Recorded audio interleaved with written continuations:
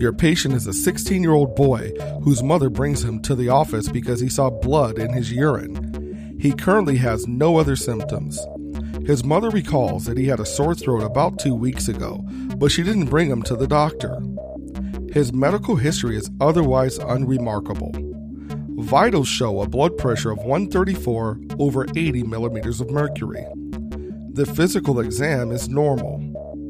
Urinalysis shows red blood cells and red cell casts. How will you explain your patient's current condition to his mother? Welcome to Audio Bricks. This is Ed Barnes breaking down the nephritic syndrome in your ears.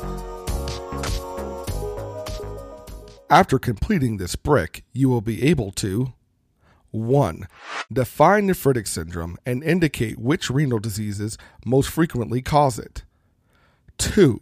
Describe how a patient with nephritic syndrome presents. 3. Review the pathophysiology of nephritic syndrome. 4. Describe the clinical diagnosis of nephritic syndrome. And 5. Outline the management of nephritic syndrome. Part 1. What is nephritic syndrome? Nephritic syndrome, don't confuse this term with the similar word nephrotic. Nephritic syndrome is characterized by glomerular inflammation, leading to hematuria. It can be seen in a variety of different glomerular diseases. The syndrome is characterized by a group of typical clinical findings. Patients always have hematuria, plus some combination of hypertension, edema, variable degrees of proteinuria. Typically, there is mild to moderate proteinuria, less than 2 grams in a 24-hour period, unlike the heavier proteinuria that defines nephrotic syndrome, or a decrease in glomerular filtration rate shown by an elevated serum creatinine concentration. Glomerular diseases that cause nephritic syndrome may be primary, renal disease alone, or secondary, due to systemic diseases. But what they all have in common is that underlying inflammation disrupts normal glomerular structure and function.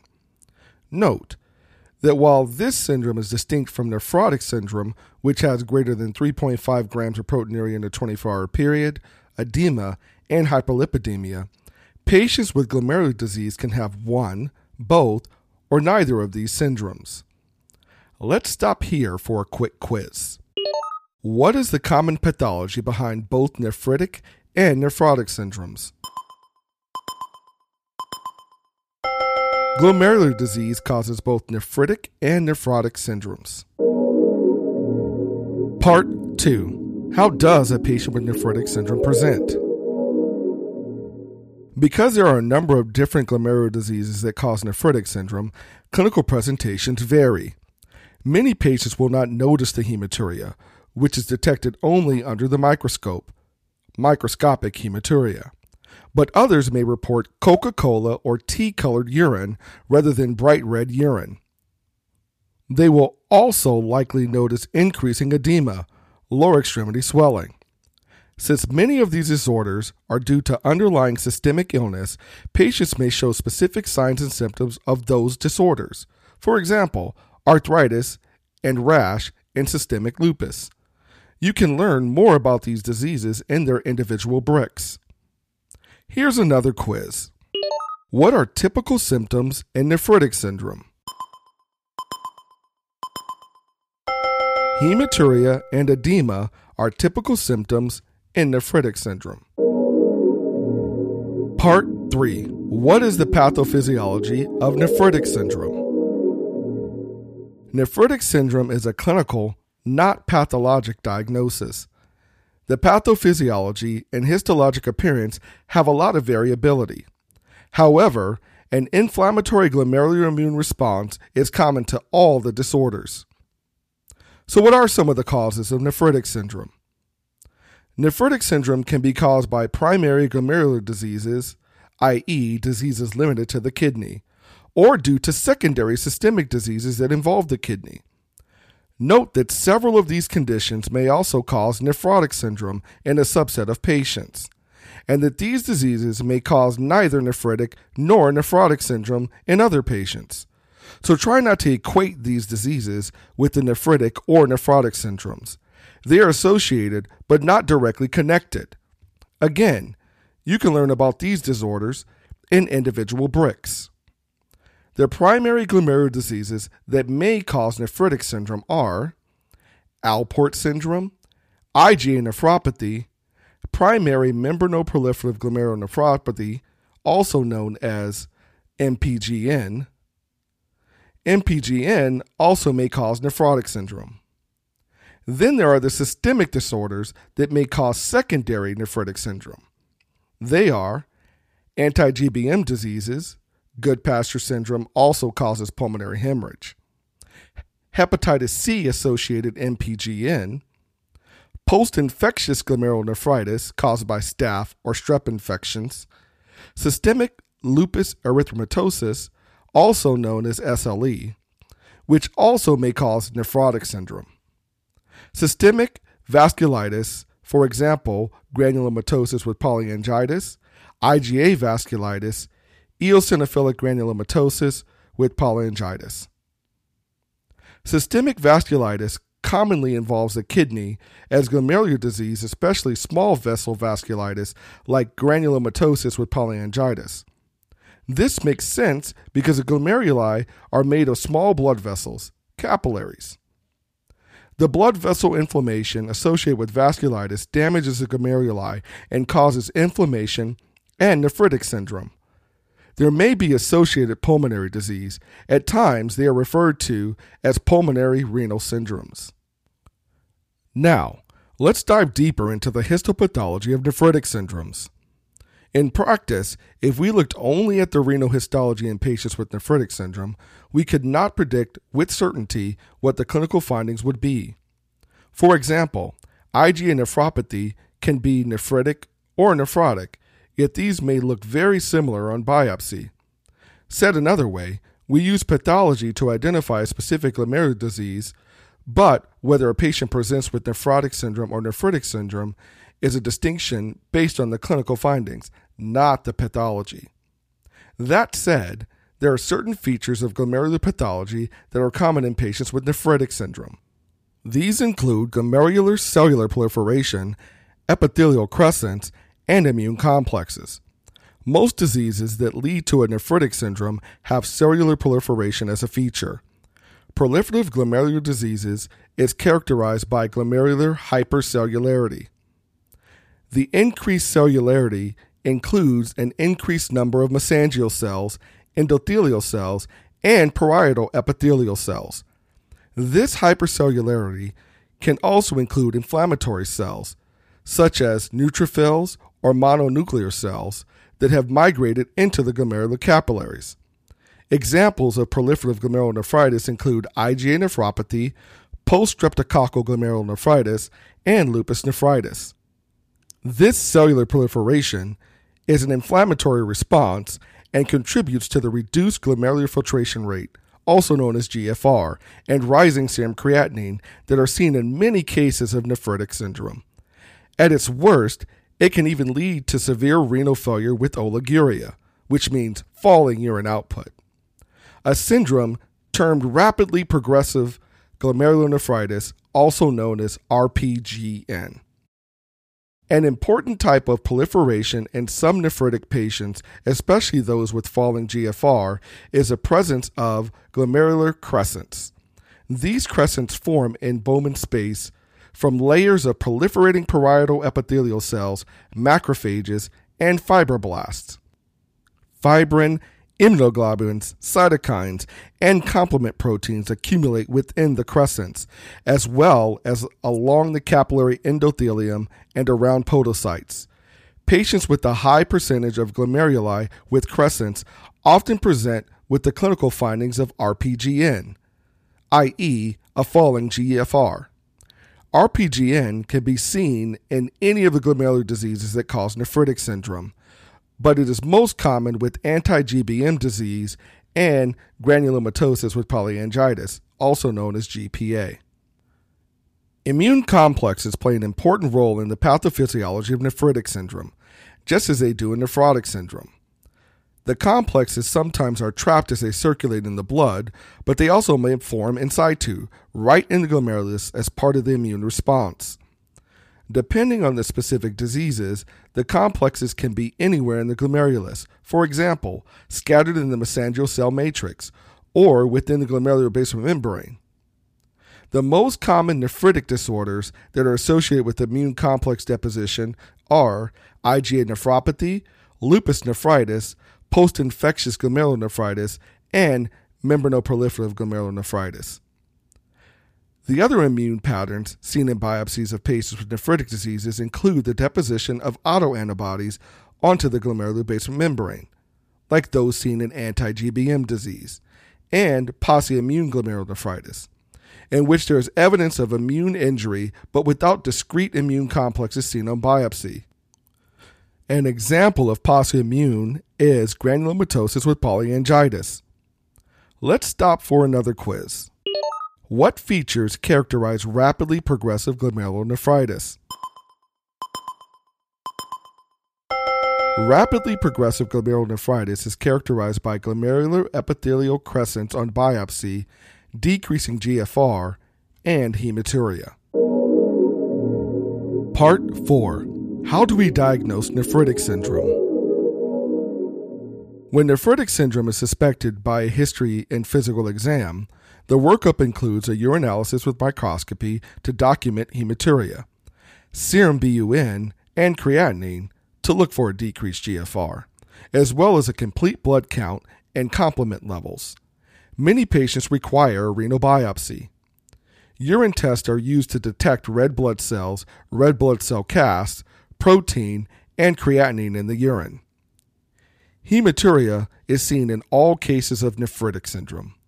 When microscopy is performed, dysmorphic or abnormally shaped RBCs are suggestive of glomerular disease and nephritic syndrome. Red blood cell casts are highly specific for glomerular disease and strongly suggest nephritic syndrome. The RBC cast is a cigar-shaped collection of red blood cells and other tubular debris that is encased in a sticky proteinaceous substance known as Tam-Horsfall protein. The bleeding from the glomerulus makes a cast of the renal tubule and then eventually gets excreted into the collecting space and into the urine. The amount of proteinuria in nephritic syndrome is variable and should be quantitated with the urine protein creatinine ratio. Some nephritic diseases like lupus nephritis can present with both nephritic syndrome and nephrotic range proteinuria, meaning greater than 3.5 grams of protein in a gram of creatinine, or nephrotic syndrome simultaneously. Serum studies can be helpful in the diagnosis of nephritic syndrome because evaluation can focus on the underlying disease. While renal biopsy is necessary in most cases, selected serology studies may aid in diagnosis. Measuring the complement 3 or C3 and complement 4 or C4 levels is helpful in differentiating between etiologies of nephritis. C3 levels are decreased in post-infectious glomerulonephritis, lupus nephritis, and membranoproliferative glomerulonephritis. In addition, C4 is low in lupus nephritis. So assessing these levels can narrow the list of diagnostic possibilities. Cryoglobulins are a mix of immunoglobulins and complement that precipitate at less than 37 degrees Celsius. They are seen in a variety of inflammatory and infectious diseases, including glomerular disease. Most common is membranoproliferative glomerulonephritis, seen with hepatitis C infection. Serum antibodies. Common serology studies for the various causative diseases might include anti-glomerular basement membrane antibodies for anti-GBM disease, anti-neutrophil cytoplasmic antibodies, also known as ANCA, associated with systemic vasculitis such as granulomatosis with polyangiitis, anti-nuclear antigens, and anti-double-stranded DNA for lupus nephritis, anti-streptolysin O or anti-DNase B in patients with recent suspected streptococcal infections like pharyngitis or a skin infection. Renal biopsy is often required for the diagnosis as well. The procedure is often done with ultrasound or CT guidance and is quite safe, but not without risks. This means there should be a clear therapeutic implications based on biopsy results. Biopsy should not be performed in patients with nephritic syndrome where the cause of renal disease is obvious and where no therapy would be initiated if the biopsy is positive. For instance, a patient with nephritic syndrome and a positive anti-streptolysin O titer occurring 2 weeks after a strep throat likely has post-streptococcal GN and will generally recover without specific treatment. Likewise, patients with mild hematuria, normal renal function, and no proteinuria may have IgA nephropathy, which can be initially observed without biopsy, as there is no specific treatment. Biopsy is always needed if the serum creatinine is rising rapidly, like in RPGN, because early treatment of causative diseases like anti-GBM disease and GPA is key to preserving kidney function. Let's pause for a quiz before we move on. When is renal biopsy indicated in the workup of nephritic and nephrotic syndromes? Renal biopsy is indicated in nephritic patients when therapy would change based on the results or when the creatinine is increasing rapidly. Part 5. How do we manage nephritic syndrome? Treatment of nephritic syndrome is based on treating the underlying cause. Curative treatment is usually only done after a biopsy shows a disorder responsive to immunosuppressive drugs like prednisone, cyclophosphamide, or other drugs from some inflammatory diseases like lupus nephritis or GPA. Anti-GBM diseases require plasmapheresis to remove damaging circulating antibodies. In other cases, treatment may be supportive. For example, treatment of post-streptococcal glomerulonephritis is mainly supportive, including fluid restriction, diuretics for severe edema, and blood pressure control with antihypertensive medication when needed. Dialysis may sometimes be needed for nephritic syndromes if the GFR falls to very low levels and/or uremic symptoms and signs like confusion or itching, or hyperkalemia or acidosis occur. All patients with chronic glomerular disease should receive antihypertensive therapy to control blood pressure to the normal range of their age. Treatment generally includes angiotensin-converting enzymes inhibitors or ACE inhibitors, or angiotensin receptor blockers, for it's effective to lower blood pressure, lower proteinuria, and slow the progression of many glomerular diseases by reducing intraglomerular pressure and reducing the pressure load on and already stressed glomeruli. Let's stop for one last quiz. Why would corticosteroids be used in the treatment of nephritic syndrome? Corticosteroids reduce inflammation as well as other immune-mediated processes that contribute to most causes of nephritic syndrome. You can learn more about all the diseases that cause nephritic syndrome in other bricks, but let's spend some time now putting it all together.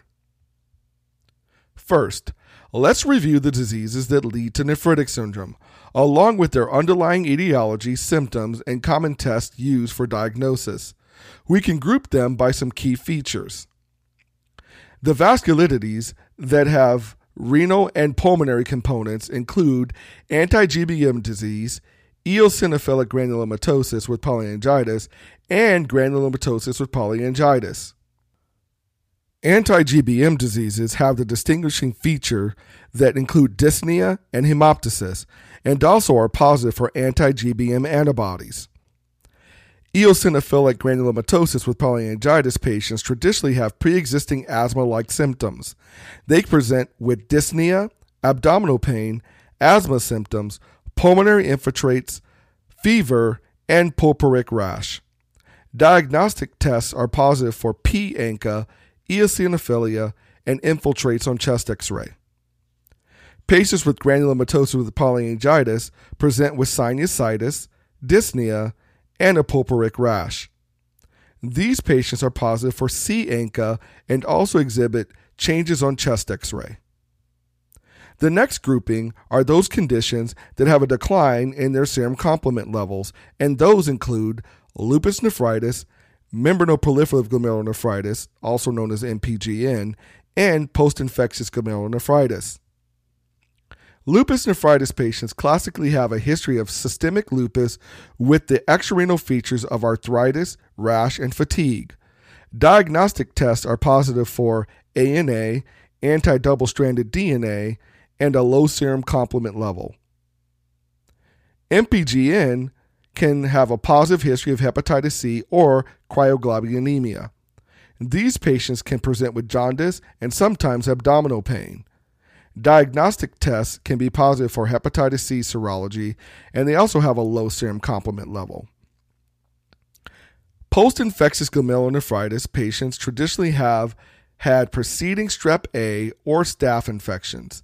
They present with a history of sore throat 1 to 2 weeks prior to the renal presentation.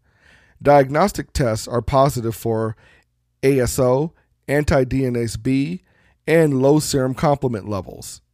And finally, patients with IgA have a nephropathy where the patients have a concurrent viral URI, or as a vasculitis where they present with arthralgias, abdominal pain, purpura, and neuropathy. And that brings us to the end of our discussion on nephritic syndrome. Now, let's recap to see if we've completed our goals. First, are you able to define the 2 characteristic features that define nephritic syndrome?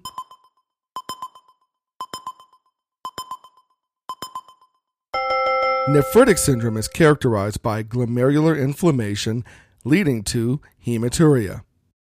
Next, can you name the 4 key presenting signs and symptoms that patients with nephritic syndrome present with?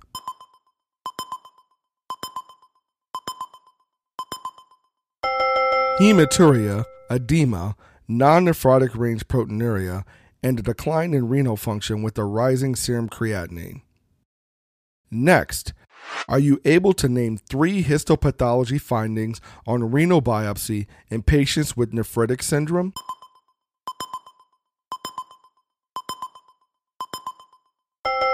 That would be cellular proliferation, immune complex formation or deposition, and epithelial crescent formation. Next, can you name 2 urinary sediment findings that are found in patients with nephritic syndrome?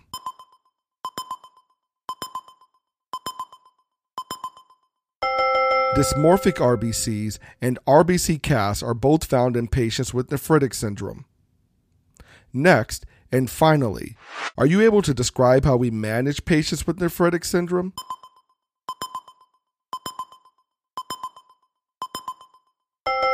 Curative treatment is usually only done after a biopsy shows a specific disorder responsive to immunosuppressive drugs like prednisone, cyclophosphamide, or plasmapheresis if indicated. Some disorders may only require supportive treatment with fluid restriction, diuretics for severe edema, and blood pressure control with consideration of using an ACE inhibitor or an angiotensin receptor blocker if renal function and potassium levels don't provide a contraindication. And that's it. Armed with your newfound knowledge on nephritic syndrome, let's get back to the patient from the beginning of this episode. You're seeing a 16-year-old boy whose mother brought him in to be seen for gross hematuria and a sore throat about 2 weeks ago. Urinalysis revealed red blood cells and red cell casts. How will you explain your patient's current condition to his mother?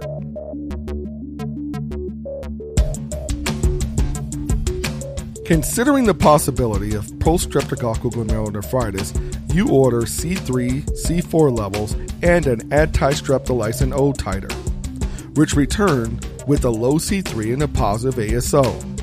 You explain to your patient and his mother that he has post-streptococcal glomerulonephritis, also known as PSGN, a kidney inflammation that sometimes develops after a strep throat infection.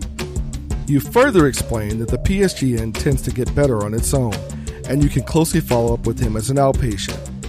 You assure your patient that most patients recover completely without complications. You schedule a follow-up appointment in 48 hours and plan to recheck his blood pressure and serum creatinine at that time.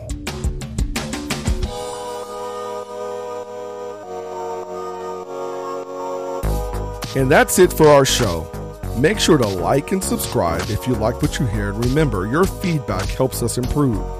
You can enjoy the full Brick experience online at www.usmle-rx.com, complete with illustrations, questions, flashcards, and active learning. So go check that out if you haven't already. Until next time.